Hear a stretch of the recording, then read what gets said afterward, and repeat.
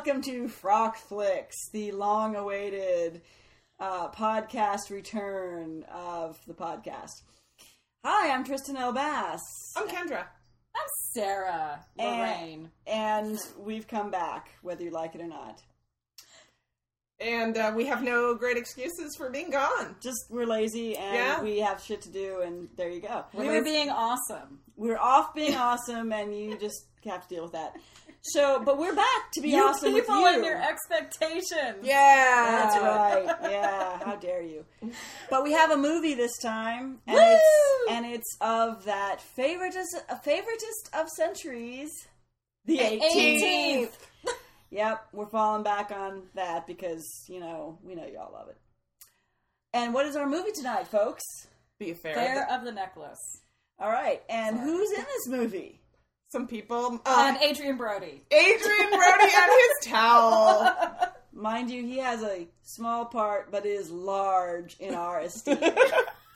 And Hilary Swank is the lead, and there's some other dude. Oh, Jonathan Pryce. Yeah. And Christopher Walken. Christopher Walken. And then the other guys is Simon Baker. And Jolie Richardson. Yes, she plays Marie Antoinette. Yes. And she was very good. Yes. And if you don't know, for the 5 people in the history of the planet, apparently, who like 18th century stuff and don't know of this story, the Affair of the Necklace was when some con artists basically tried to pull one over and make it look like Marie Antoinette was trying to get this super mega awesome expensive diamond necklace. And of course she wasn't, and it caused a big scandal, and that's what the story's based on.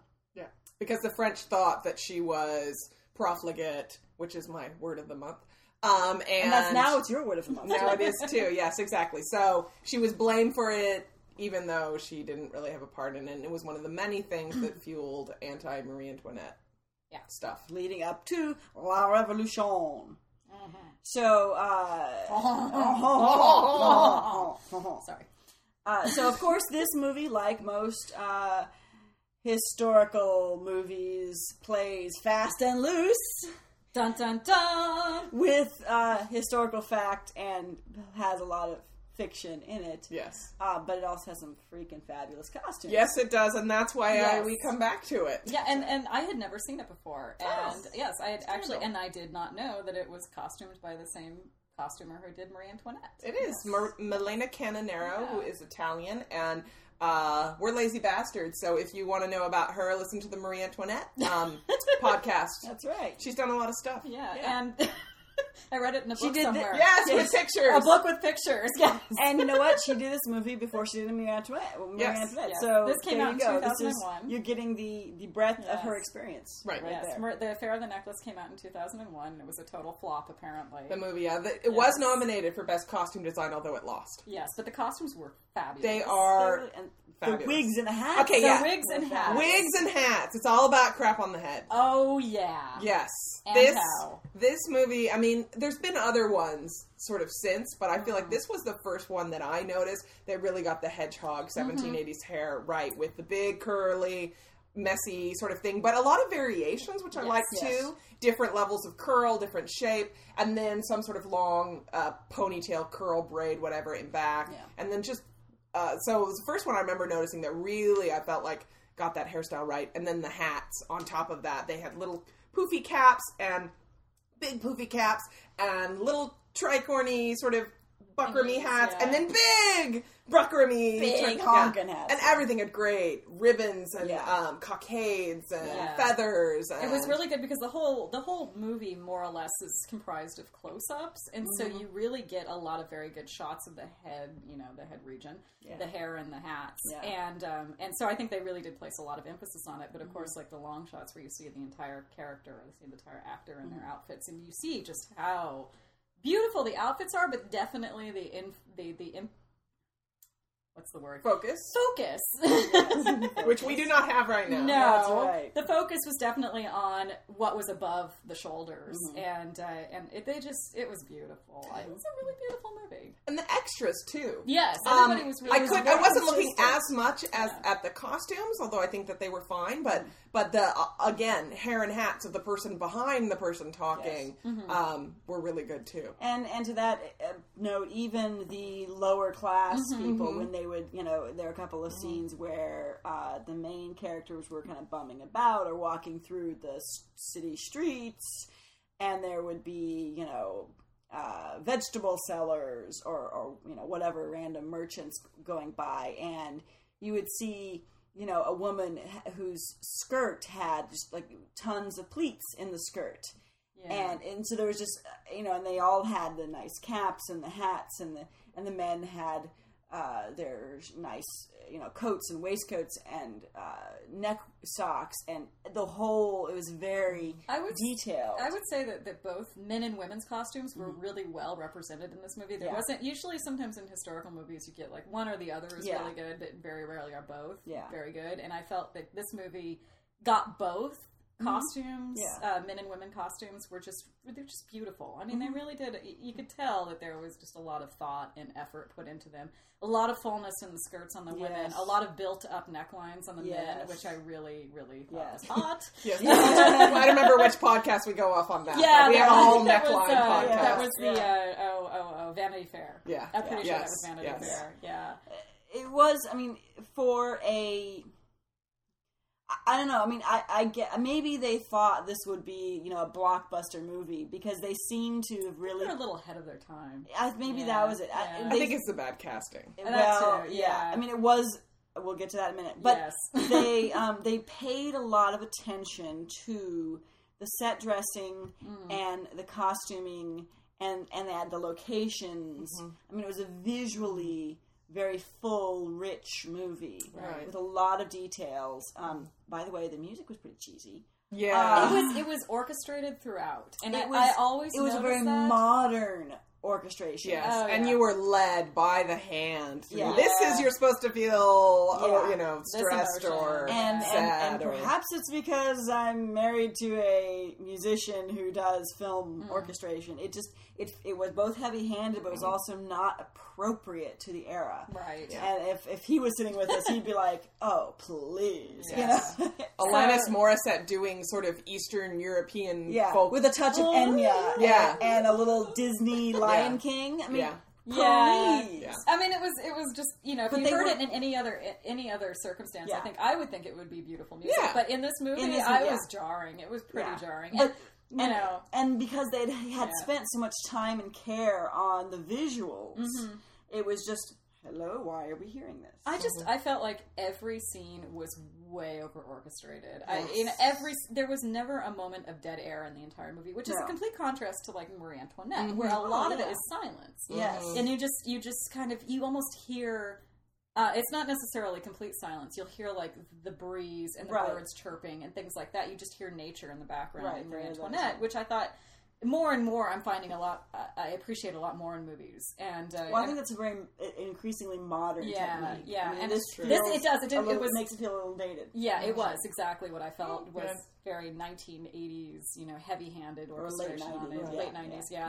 But then again, it is very much a product of its time. It's almost 10 years old. True. I think in the terms of costumes, though, which is really what the podcast is about, I think it was too forward-thinking in the fact that it was a costume drama. I think it was trying to ride on the heels of like Elizabeth, and trying to think that maybe they could make a mainstream movie that would have the same sort of mainstream appeal that Elizabeth had, or Shakespeare in Love, and it just really fell short of the mark. And now, I think if they'd waited like 10 years, if they had produced the movie now, I think it would have been a hit, and not cast Hilary Swank in the main character. Well, and then there we go. That leads into the casting because as we were watching it, it was just so. We all commented about how poorly cast she was as the lead. So she's very modern. Of the moment. Yes. She's very modern. She carries herself very modern. She felt very labored in trying to sort of act and especially speak in a period manner. Everything felt very sort of calculated, but you could tell it was out of her element and felt awkward. She also was a little bit of a tomboyish thing, which wasn't as huge as the modern thing. Right. And it just, oh God, and she has this weird sort of mishmashy accent that comes and goes, but it's just so calculated. And that's, another thing, I hate to keep comparing it to Marie Antoinette, but you kind of have to. Because, it's the same era, it's the same sort of material, same costumer. And the thing that I found was, in Marie Antoinette, what I really liked was that they didn't make the Americans try to have kind of a mid-Atlantic or an English accent. Exactly. It was just the Americans spoke with their American accent, the English spoke with their English accents, the French spoke with French accents, and everybody kind of just... Except Judy Davis, who did not speak with her Australian accent. You're right, good point. Because that would have been too jarring. I mean, at some point you have to almost take, the Babelfish point of view, which is like, okay, everybody, you know what? Everybody speaks whatever they speak. Well, it's like if you had a cast that was really strong, like if you had Meryl Streep, I mean, you'd have her doing accents because she's great at it and it wouldn't get in the way of her performance. Right. But it made a lot of sense in a movie like Marie Antoinette if that's not all your actors' strong suit. Well, And when you have a large cast. Yes, I but think just that's where it do what you're comfortable, do what you're good at, etc. The other thing with Hilary Swank is that we noted several times during the movie that her and her lover's character, who's Villette, was that Rateau de Villette. Rateau de Villette. Some of the dialogue that was written for them was just cheesy. Yeah. It was just cliched. It was just it was just not inspired. It was not original. It was forced. It was, and especially coming out of her in particular, him not as bad, but her in particular, it just made it worse.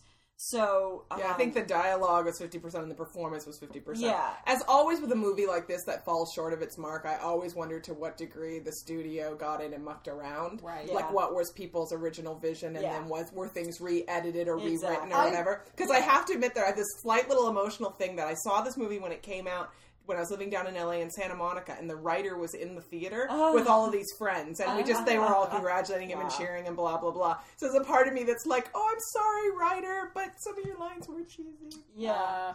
Well, I did notice, too, there was a couple of instances where the scene transitions were really disjointed. They would have like a quick kind of you'd fade to black, and then you would come into a new scene, and the scene would be completely sort of, it was supposed to be a transitioning scene, but it would end so fast and then fade to black immediately, and then you'd be back into like another kind of, main story arc scene. That there was really something like, this feeling of well, how much got cut out. Yeah. Well, and especially, I think, I even find the Affair of the Necklace convoluted. The times I've read it in history books, the times I've watched the movie, or I've had to go back and now wait, why didn't people? Why did they care about Marie Antoinette? Right. Why did they? What happened? So I think a big part of it probably was if they're trying to go for a mainstream audience. Obviously, they've got this movie. Oh, great, we've cast this big star Hilary Swank. Okay, so we're going for mainstream appeal, right? So to what degree did they try to make things very obvious for your average, viewer from Iowa? No, it's true. I mean, the history, and that was another thing we picked apart as we were watching it. The history of the story is just blatantly wrong in places and totally simplified and mushed together in other places in the movie. Because the story is complicated in history. Yes. What happened was strange. I mean, basically, essentially it was a con game. But, the hows and whys and how it affected the politics of the times is much more complicated. And in some ways, they stripped that out because it's very complicated. Sure. And they focused on the individual and tried to make it, who's, the good guy. And and they try to make you sympathetic, they definitely... It's Vanity Fair all over again. They're trying to make you sympathetic with the main character because from everything sort of that's in the historical record, I mean, Jeanne just seems like she was a con artist. Yeah. She was. Yeah. She was out trying to get money. And the history basically is, Jeanne was very unsympathetic in the history. She was very money-grubbing, very ambitious, and Cardinal de Rohan? Rohan. Yeah. Okay, Francis, my boyfriend, is going to just totally roll his eyes. Hate me for my French accent. Right. had a couple of cocktails. So French gets bad here. Anyways, so Rouen was kind of he was more just an idiot, kind of sort of naive, stupid kind of character in real life. Yes. Yeah. And in the movie, they have to make this whole effort to kind of, make him so unsympathetic that you understand that what she's doing. So she becomes a more sympathetic character. Jean becomes a more sympathetic character. Because she's ripping off somebody who deserves it. Yeah. So of course, I don't know too much about Cardinal de Rohan. He could have been a horrible character. Yeah. But as far as the Affair of the Necklace goes, he was pretty much just a dupe. Yeah. So, who knows? Yeah. He was just kind of being used, and, Jean de la Motte and all that, she was totally going out for money. However, the French populace sympathized with her because she was set up against the Queen, who they were already turning against, and the inject this crazy expensive diamond necklace. And the populace associated that with the Queen's debt to begin with. They didn't believe that the Queen wasn't involved. Yeah. They believe the Queen is so horrible, she's so money grubbing, she must be involved. And they couldn't believe that Jean was trying to was trying to con the Queen out of anything, or con anybody out of anything. Right. Mm-hmm. So they sympathized. Oh, this poor, Who was the girl that played the Queen in this again? Jolie Richardson. Jolie Richardson. What else has she been in? Does anyone know? Lots of things off the top of my head. My God, I just saw the new Day of the Triffids, which I'm sure nobody else has seen. British version. She was in that. She's been in tons of stuff. Okay, well I'll go back and look her up. She's Vanessa Redgrave's daughter, sister of Natasha Richardson. A bunch of things. But I actually think she was fabulous.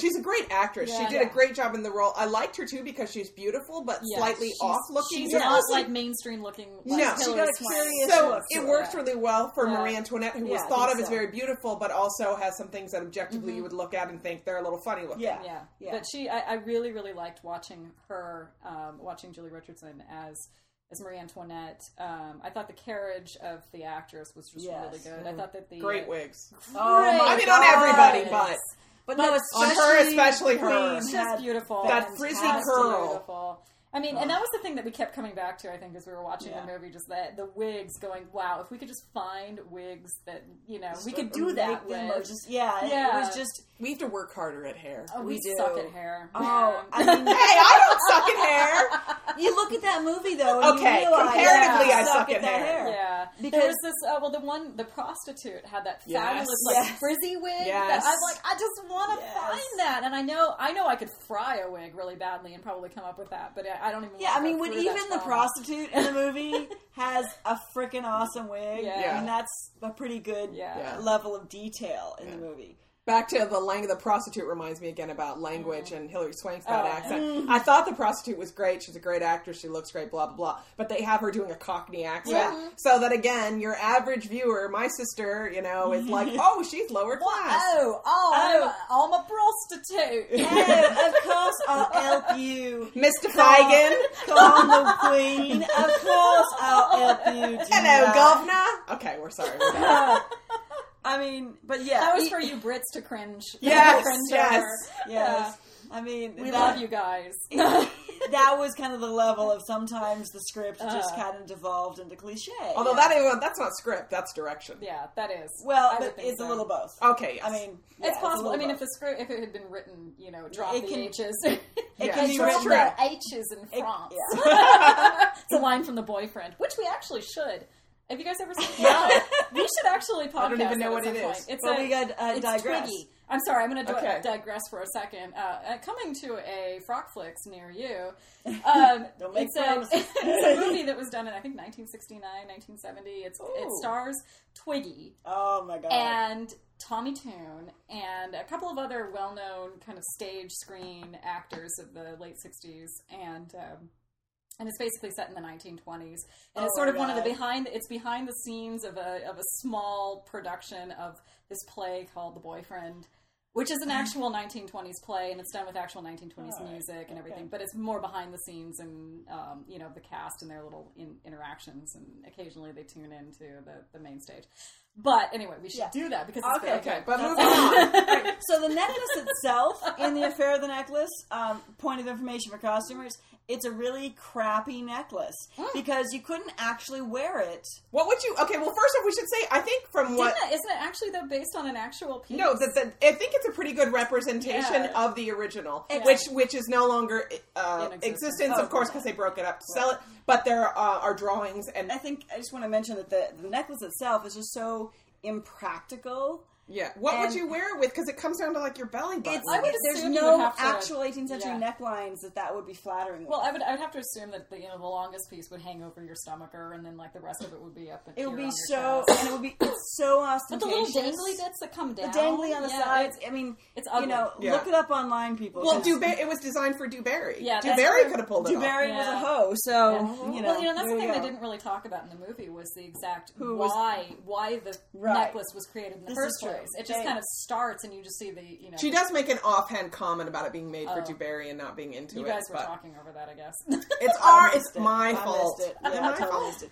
But okay, so some of the other characters, maybe some of the men. Jonathan Pryce is Cardinal Rohan, and I think that he's great. See, that's the thing that's interesting is the two leads. So we got Reto de Villette, which we haven't talked. Actually, we should talk about him first. Sure. Okay. He's okay. No, well, again, it's maybe it's bad writing, but I think he's awkward too. So you've got two leads who are awkward and don't really fit. Yeah. And I don't know that it's not that he's modern or what it is, but he's just cheeseball. It's just the character. It's the words that he's given. I think he's a decent actor, and I think him and Hilary Swank have decent chemistry. They have pretty good chemistry. It's just that the words that they have to say to each other are so cliche. Yeah. But his again with all the men's costuming, his is very, very fine, very great details. He has some nice wigs, some nice hats. Yeah, but I think that's a big failing with the movie is that you've got two leads that aren't really believable. Yeah, and also, but everybody else is really great. Them, everyone else other than their clothes. Yeah, because the clothes are worth watching. No matter what, no matter how bad you think the movie is, the clothes make it worth watching. Yeah, I mean, you just drink through the movie and watch the costumes. Yeah. Kendra was obviously telling us we did too. That Kendra was telling us that some of the costumes show up again in Marie Antoinette, so they're recycled. So if you haven't seen The Duchess, you've probably seen, haven't seen The Affair of the Necklace. Right. My bad. Yeah. You've probably seen them already if you've seen Marie Antoinette. So. Yeah. And Rohan, you were saying. Okay, so Rohan is Jonathan Pryce. I think he's great. He's very, as the character is written, he's very evil and egocentric, and he has this very great sense of self-importance, and when he thinks he's going to be made cardinal, and so he's going to burn the letters cardinal. He already is cardinal. He's going to be made prime minister. He's going to burn the letters, and it's this great noble thing, but just because he's so full of self-importance, and he's this great little toady of a manservant, he's always following him around. Who actually has a really cool wig. Did you I like with the curly on the side. Little curls again, on the side. Wigs. Yeah, I mean, this is an amazing movie for wigs. I mean, we should have looked up, but we didn't. You'll look it up for yourself. I'm sure it's online somewhere.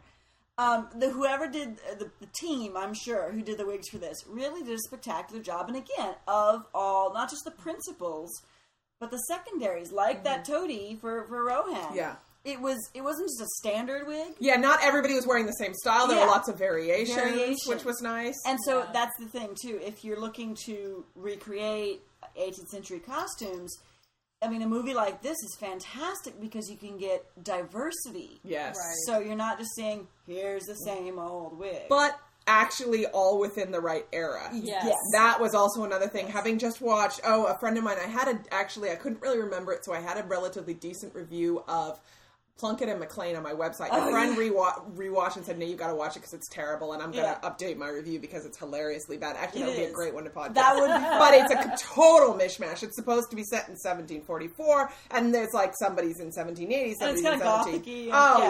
It's hilarious. But anyway, they're actually in the right era.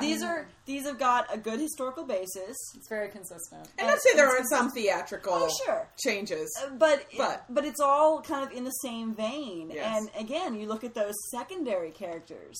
I mean, even we were noting, looking at the trial scenes, And yeah, there's some crazy eyebrows on the older men. But older men have crazy eyebrows. They do. Andy Rooney. I'm sorry. The Andy one guy Rooney. that I picked out the crazy eye, he shows up in every single 18th century period movie that I've ever watched. Maybe it's just his eyebrows. Weird. I don't know. I think it's just this modern look crazy, like, 16th century crazy. Everybody has crazy eyebrows. If you get past 60 and you're a man, you have crazy eyebrows unless you are fastidious. But all the court, the people in the court. I'm making a lot of air quotes. I'm just going to let you know. I don't know why I'm going crazy with the air quotes. You can see the air quotes over. Don't know why air quoting. I'm just like, what the hell? Stop my hands. Anyway, but you would think they kind of look like barristers, like English barristers in a way. But they all had, because they were dressed in like red robes and stuff. But they all had the white wigs, but they had slightly different white wigs. Mm-hmm. Yes. The curls were in slightly different places, or they had slightly different numbers of curls. The poof was different. The front, the hairline was different. Can I bring it back to Cardinal Rouen, though? Yeah, I want to say that he actually, the costumes that he was wearing, usually when you get like a cardinal character, and this is definitely something that's shown up in like Elizabeth. Yeah. Where they're just stuck in like the red robes, and that's all. They're just boring. Red. I mean, the materials are probably very opulent, and of course, and then, but in this movie, number one, they did use the silk moire, gorgeous cardinal red silk moire that we would all kill for. But they had him in various different costumes, which I really enjoyed, like his hunting outfit, his Turkish lounging, that was great. Banyan thing. He just had this robe that was very, it was cardinal-esque, but it was the colors. It still was relaxed. The man is dressing down, and he had lots of layers. Yes, lots of layers, and you could tell because, of course, he was dressing down, and he's in fucking air quotes. I just sit on my hands or something. He was dressing down, and he was still, he's a prince of the blood, and he was a cardinal, and so you got little bits of all of that in his costume. Through the colors and the quality and the layers and all of that. It was really well done. I really thought that was something that's pretty unique in a movie. Usually if you have a character, the cardinal, he is the cardinal. Yeah, he's always in his robes. It wasn't that cliche. Yeah, it wasn't. They did a nice job of giving him different outfits. As you would assume that somebody in the real world, would have had. You don't think the Pope runs around in robes all the time. Maybe you do. I don't. I personally. That's what I think. I think he wears a Speedo on occasion. He's European. Please don't let me see that. Although the Pope does have really fine Italian leather shoes. I bet he does. Have you seen the pictures? Yes. He has really freaking awesome shoes. We should podcast about the Pope shoes sometime. We will. Noted for later. Yes. But, the cardinal was an actual person in his clothing. Yes. Not just a caricature, even though the rest of the script did devolve into, caricature and cliche at times. Well, I think we like all the supporting characters because next on the list is Christopher Walken as Count Cagliostro, who is fabulous. Christopher fucking Walken. How can Christopher fucking Walken not be fabulous? Yes. No air quotes whatsoever. No. He's this charlatan. I think he's supposed to be Italian, but he's just this charlatan, mesmer, hypnotist. Yeah. Seer, mystic, and he's just great. I mean, he plays it really campy and really funny, and he has a great wig. He has that awesome wig. Well, it kind of has this heart shape. But wasn't it very Dracula though? Oh, sure, but I think it wasn't supposed to be an 18th century wig. But it's so cool. No, it was really cool, and because he's supposed to be this mystic, and I'm sure he's probably claiming he's 500 years old, and all that stuff. And the great scene where he takes it off when he's talking to Jean, and he's letting down his facade because they're now getting down to brass tacks. And then he's got a little wig cap. Yeah, that was awesome. Which was cute. That was a nice touch. And I guess the thing that we really see throughout this movie in a lot of instances is there's dimensionality.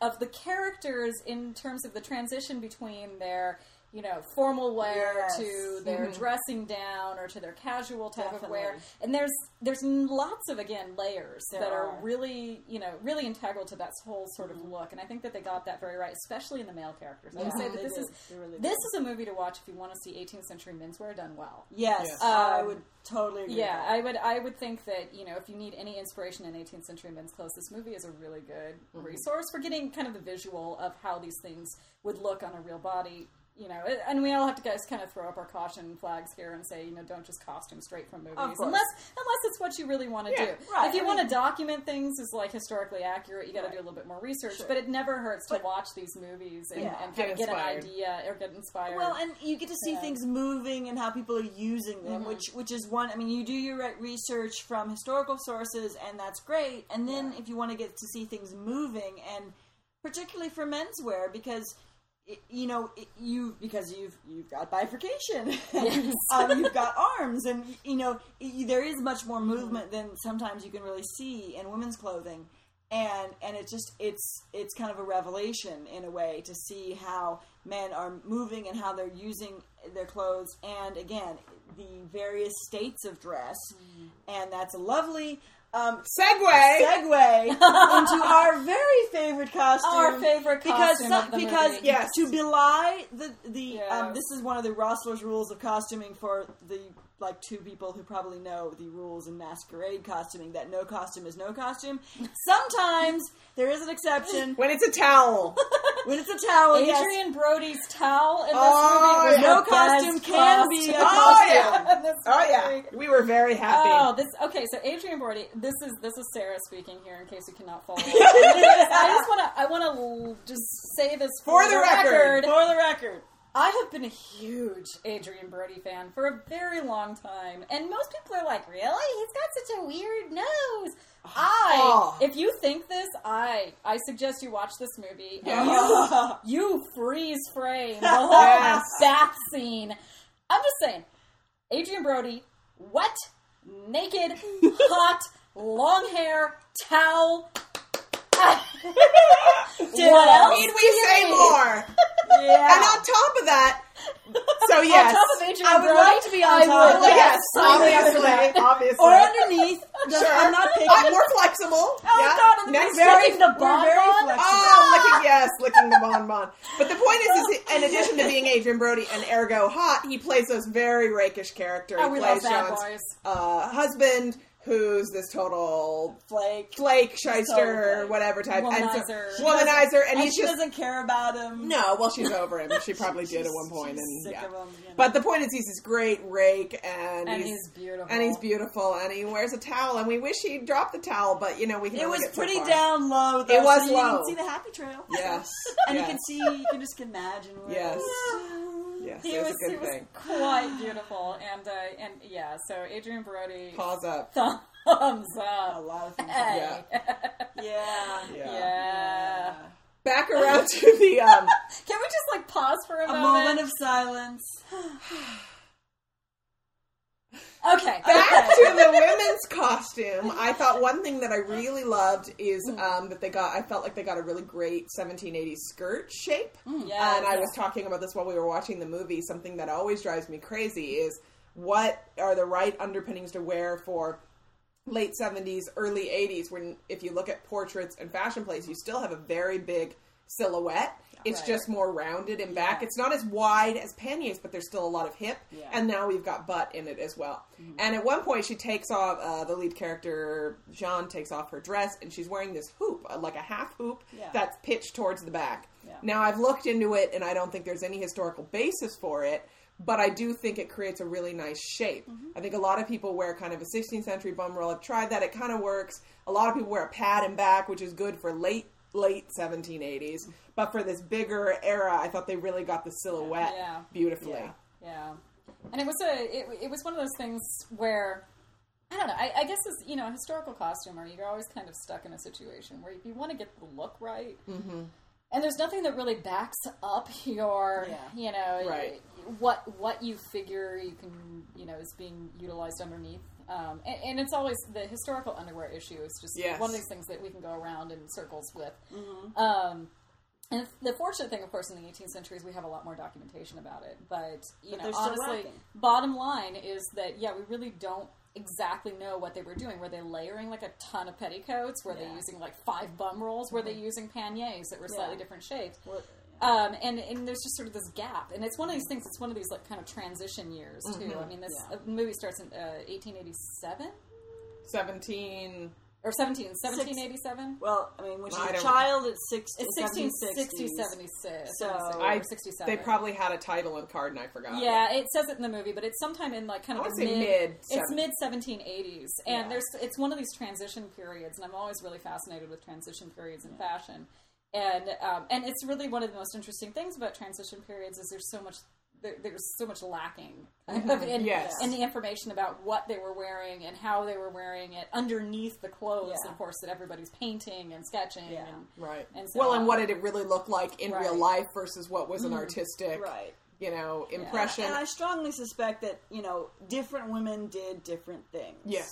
I mean, just as today. Yes. You do what works for your body. Totally. And depends on how committed you are to being ultra fashionable. Right.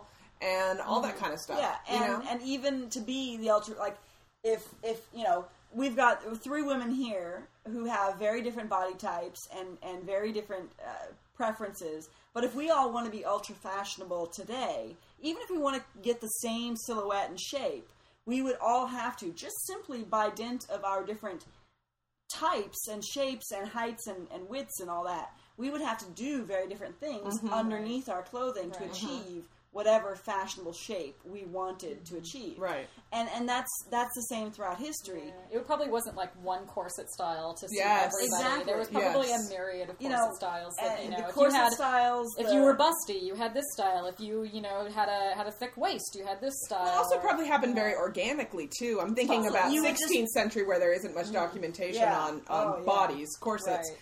And I mean, there are 2. One is very late and 16th century, and one is very early 17th, right? The Dorothea ones. Yeah, and Dorothea is 1597. Yeah. There's 2. So first off, most people could not be wearing corsets, but there could be others. Those 2 are very different from each other, and so there could be many other styles that we haven't even thought of.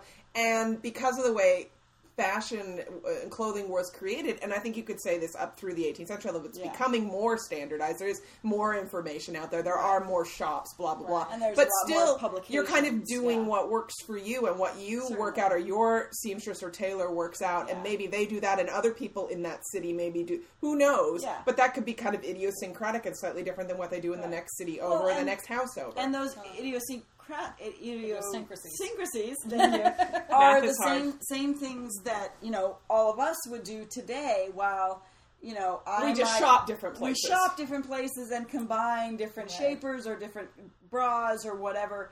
To create whatever silhouette we think is the fashionable silhouette of the day. I mean, again, even if the 3 of us wanted to wear the same dress, we would have to wear different stuff under it to make that dress work the same way.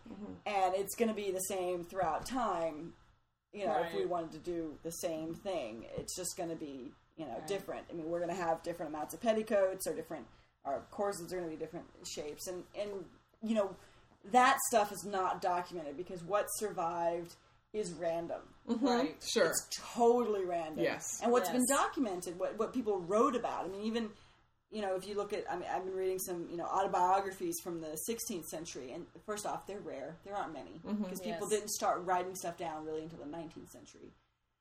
And what people wrote down, they're not writing about, well, my petticoat should be, 112 inches. How many times do you write, in your diary or in your live journal or whatever? So, my bra size or my underwear. I know. You don't really talk about that. If I write about clothes, I write about, I bought this at Target or I found this great deal thrifting. Because you don't see it as being important, even though we are desperately interested in fashion. I'm wearing Spanx today or something. I mean, that's not the stuff I write about. And I got the style that has a slightly wider leg because, or whatever. Or, I think on my live journal I've written twice about bras and that's it out of 10 years worth of anything. Yeah. But bras are actually probably very important to you. And they are very important because when you go shop for them, they've got to work, they've got to be comfortable, they got to look good. And you have to try on all different styles and it's very complicated and when you were making your own whole corsets, you would make things and you would and we've all made ones and it's all oh my God. getting this just right and getting that just right. And on my last corset, it pinched too much here, so I'm going to let that out on the next one, and all those kinds of things. And do I want reed, or do I want steel, or I want to be steel here, but reed there? And, yes. All this kind of crap. Or front lacing and back lacing, or, I think, too, well, the 18th century, now we're talking modern reproductions here, where we kind of make adjustments based on our comfort level, because, number one, we're not going to be living in this 24/7. We're not used to wearing the clothes all the time. So, we make these adjustments for our modern stature and our modern comforts and things like that. Whereas back in the day, of course, they basically wore it, maybe 12 hours out of the day, 16 hours of the day. Mm-hmm. They were used to that kind of confining, and we're not, we're not used to all the layers of clothes. And even the people who do wear a lot of historical costumes, it's a different kind of experience. Well, it's a mentality of this is what it feels like to feel dressed. I mean, for me, I'm a large-breasted woman, and even for small-breasted women, I think the same thing. If I went to the grocery store without a bra on, I would feel awkward, uncomfortable, and inappropriate. Yes. The same if it was the 19th century. I'm always like this if I go out to check the mail. I've got my hands, wedged under my armpits. I have this conversation with my husband. He's like, we're going to go, let's go out and get some takeout somewhere. I'm like, okay, hold on, I got to put my bra on. Because, I've been laying around the house with him. He's like, it's all right, you look fine. Like, it's not a matter of looks, it's a matter of being appropriate. Because every woman has seen another woman not wearing a bra and gone, And guys just don't. No judgment for those women who don't wear a bra, but I'm just saying what most women feel ready to greet the outside world. And it's a large part of it is a sensation and a look. Totally. So it's the same thing of and that in a historically previous time it would have been that's what it felt like to feel appropriately prepared to go outside or inside and meet other people. So what were we talking about? Oh, there was a movie, apparently. Right, we were talking about a movie. We like to do this. Back to the costumes, I'm wondering which ones stood out at you as ones you particularly liked and which ones you didn't like quite so much. There's so many hats and things like that, for sure. But I love Hilary Swank. She has a green velvet sort of redingote-looking jacket, which I love, that has this fabulous hat with it. And then in the next scene, she wears this black riding hat with a really fabulous, it's kind of tricorny thing when she first goes to meet the cardinal, and both of those always jump out at me, and I'm like, I need to make those. Yeah. And it's that whole sort of simplicity, not the pattern line, but to be simple, day wear thing. Yeah. I don't know. There's something that I love about sort of classic lines like that. Yeah, I think for me it was there were two costumes that stood out, and in terms of the women's wear. One was Hilary Swank's, she was in it was sort of a jacket, I'm trying to remember exactly now, it was sort of a dark color, possibly black, might have been olive and black shot taffeta, with the lapels that were embroidered, and then there was it was echoed again in, what's her face's, Marie Antoinette's outfit. She had more, true to a replica of the historically Kyoto accurate, jacket. The Kyoto, kind of blue with the embroidery and the lapels, and I'll have to put them up on the website because I can't describe them. You all know the Kyoto jacket that they made for Jefferson in Paris. They've made for everything. Precisely, yes. So, everybody's made it. I'm always drawn to that look, because it's just a really cute look. Yeah. So that's what caught my eye in this in terms of the women's wear. Oh, God. Don't look at me. Things you liked or didn't like. I mean, I like that Adrian Brody, or I didn't like that Adrian Brody did not drop his towel. That's, yes. Okay, one thing I hated actually was Adrian Brody's low hat. Oh, yes. But it was accurate. It really no, it's actually wrong. No. I mean, it's accurate for the era, but it was inappropriate for him. His big nose just didn't work. Okay, so it's towards the end, it's after he's been discovered, they've all been discovered. It's he's in the street and he gets harassed by a gendarme and he's going to get arrested. For selling diamonds, and they've all been. Everyone's being discovered at this point for the affair, and he's wearing this low hat with a wide brim. It's a very nicely constructed hat. It's beautiful, kind of a long fur, shiny beaver sort of hat. don't make any dirty jokes there. Shiny beaver. But I mean, you can tell it's a beautiful, thick fur. It's like bedazzling. It's really nice. And it's got a beautiful buckle on it. It's a very nice hat. It looks terrible on him. It's a low hat and with a wide brim, which is terrible on his face because he's got a long, narrow face with that long, big nose. It's just so awful combination. He should be wearing, which would be also very appropriate for the era, a tall hat with a narrow brim. And there were some, and I can't remember if it was him wearing it or if it was Vito de Villette. He had particularly had one black outfit with a black hat that had a sloping crown that got narrow towards the top and a short brim, and it was really, really nice. When that was very elegant. When Villette was all dressed up to the nines to deliver the message to Rouen, remember that? He came and he delivered one of the messages to Rouen, and it was in the presence of Jean, and there was this whole exchange between Rouen and Jean about how Villette was loyal to whatever. Anyway, he looked really good. Yes. He was very done up very well. He had, a multitude of layers. It's layers. Layers on boys. Boys, layers. And even on women, though. No, true, totally. It's one of those things where you notice in the costumes, especially on women, if you don't build up the trim, if you don't build up the neckline, if you don't add, a little frill in the neckline. Or the... not fillet. What is it called? The tucker. Fichu. Okay, thank Not God. a tucker. Not a tucker. Everyone's gonna fuck her if she wears a tucker. Tristan's been traumatized by she tuckers. Has been. We beat her with tuckers. Yes, during the Eugenie project, yes. she was traumatized. Yes. So, but just layers. The layers and adding as many, layers of trim, layers of clothes. Yeah. It adds dimension and adds reality. Yeah. And I think that a lot of times that people when they recreate a costume, especially in the 18th century, they do an 18th century recreation.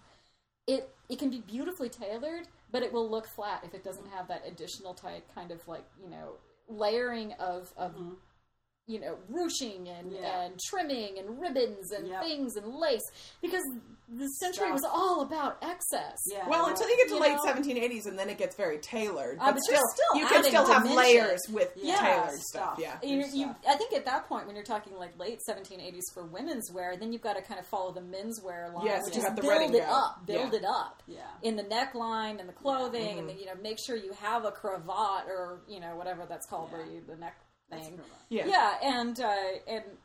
But I just, it's one of my peeves. It really is. That just seeing these very flat 18th century costumes. And I want to just throw a bunch of junk on it. I think one of the hitches, I think there's two hitches. One is with layering for us, the three of us, we live in California. And it's hot. Yeah. It is hot. So that can be very difficult. I love a lot of the outfits in here, and I will I have plans to make a running goat, but then I worry, when am I going to wear it? Yeah. Because it's going to be warm. Yeah. The other thing is, I think, with most costumers I know, we tend to sew for deadlines, and we get all excited. There's an X event coming up, or costume college, or whatever. I'm going to make something new. Yeah. So the odds of us getting it done early enough to trim it, let alone really finish it. I mean, how many times have you worn something that you just barely finished? Yeah. And, so... But don't stop there. I'm just saying, don't stop there. Well, I'm not excusing it. I'm just saying for myself, I'm trying to do less. You wear it once, but then trim it some more, and then wear it again. And this is wear it again, trim it some more, and wear it the third time. Exactly. I've learned this with myself, too, is redoing the trim on an existing gown can just, create an entirely new very gown. historically accurate, too. It's totally historically accurate. And so don't just be like, okay, I made the gown. Stick it in the closet, it's done.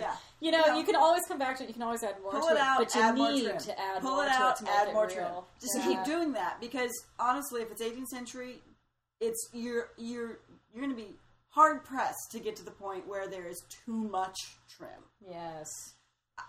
I dare you to get to that point. Yes. I double dog dare you. Uh-oh. I would like to see that happen. And then if you think you've got, that's too much trim, take it to frickin' Venetian Carnival, and you'll realize, nope, not enough trim. Yeah, Tristan came back swearing she was going to just roll around in glitter. She was I need more trim, more glitter, more feathers on more everything. Yeah, it's true. It's a fact.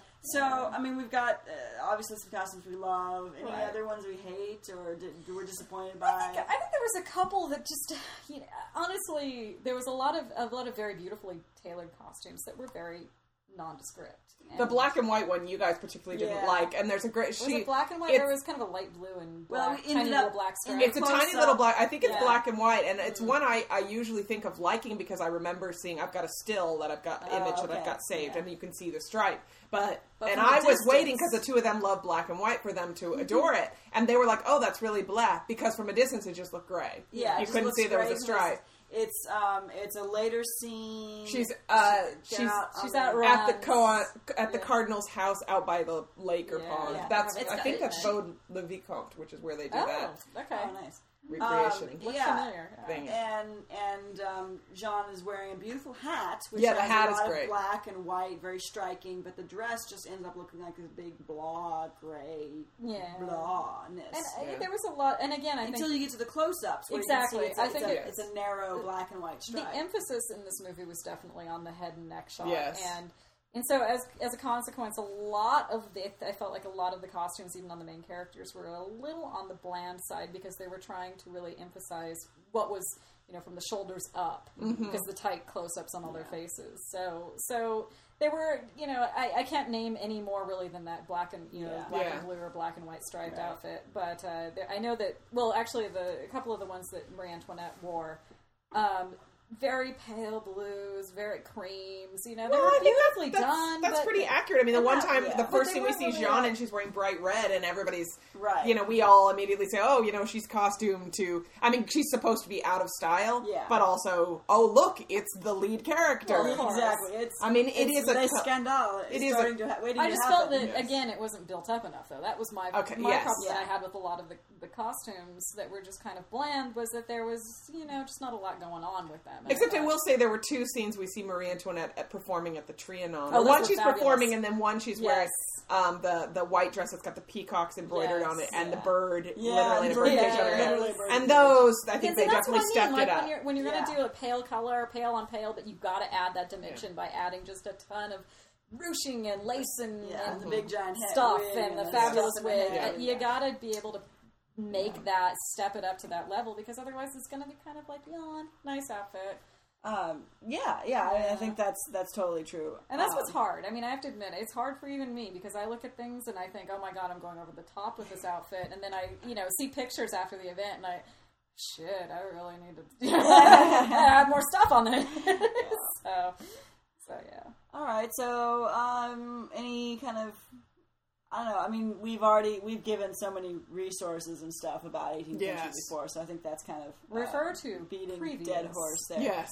But any kind of final thoughts and words? The last thing I would just recommend is to, if you're interested in the story, to actually look it up, because they really do romanticize Jean's character, and they don't quite get right some of the things that happen to her at the end. But mostly, I mean, read Marie Antoinette: A Journey by Antonia Fraser. That has a good section on this, and I'm pretty sure that Queen of Fashion does as well. That has a good so those two, if you're interested to get more of the real history. What really happened, Yes. Because, it's definitely a fictionalized account. It's got some schlock. It's romanticized. It's Hollywood. Of course. Hollywood, If you just heard a jingling, that was Toulouse the cat jumping off his cat tree. Being a noodle. Yeah. But I think definitely look into the background of the story and pay attention to the movie, because I do think it gets the silhouettes pretty much right. And it's great inspiration for hair and hats. Yeah. If you want hair and hats inspiration, this is the one to watch. Yeah, and also... Better than, and obviously they didn't use the same wig maker or hairstylist as Marie Antoinette. Are you sure? I don't know. Okay, I should take that back. I don't know that. But it was a lot better than Marie Antoinette. Yeah, whoever it was good. And I was going to say it's great inspiration for Adrian Brody. Yes. We'll leave you with that. Yes. All right, so, c'est tout. Au revoir. Au revoir.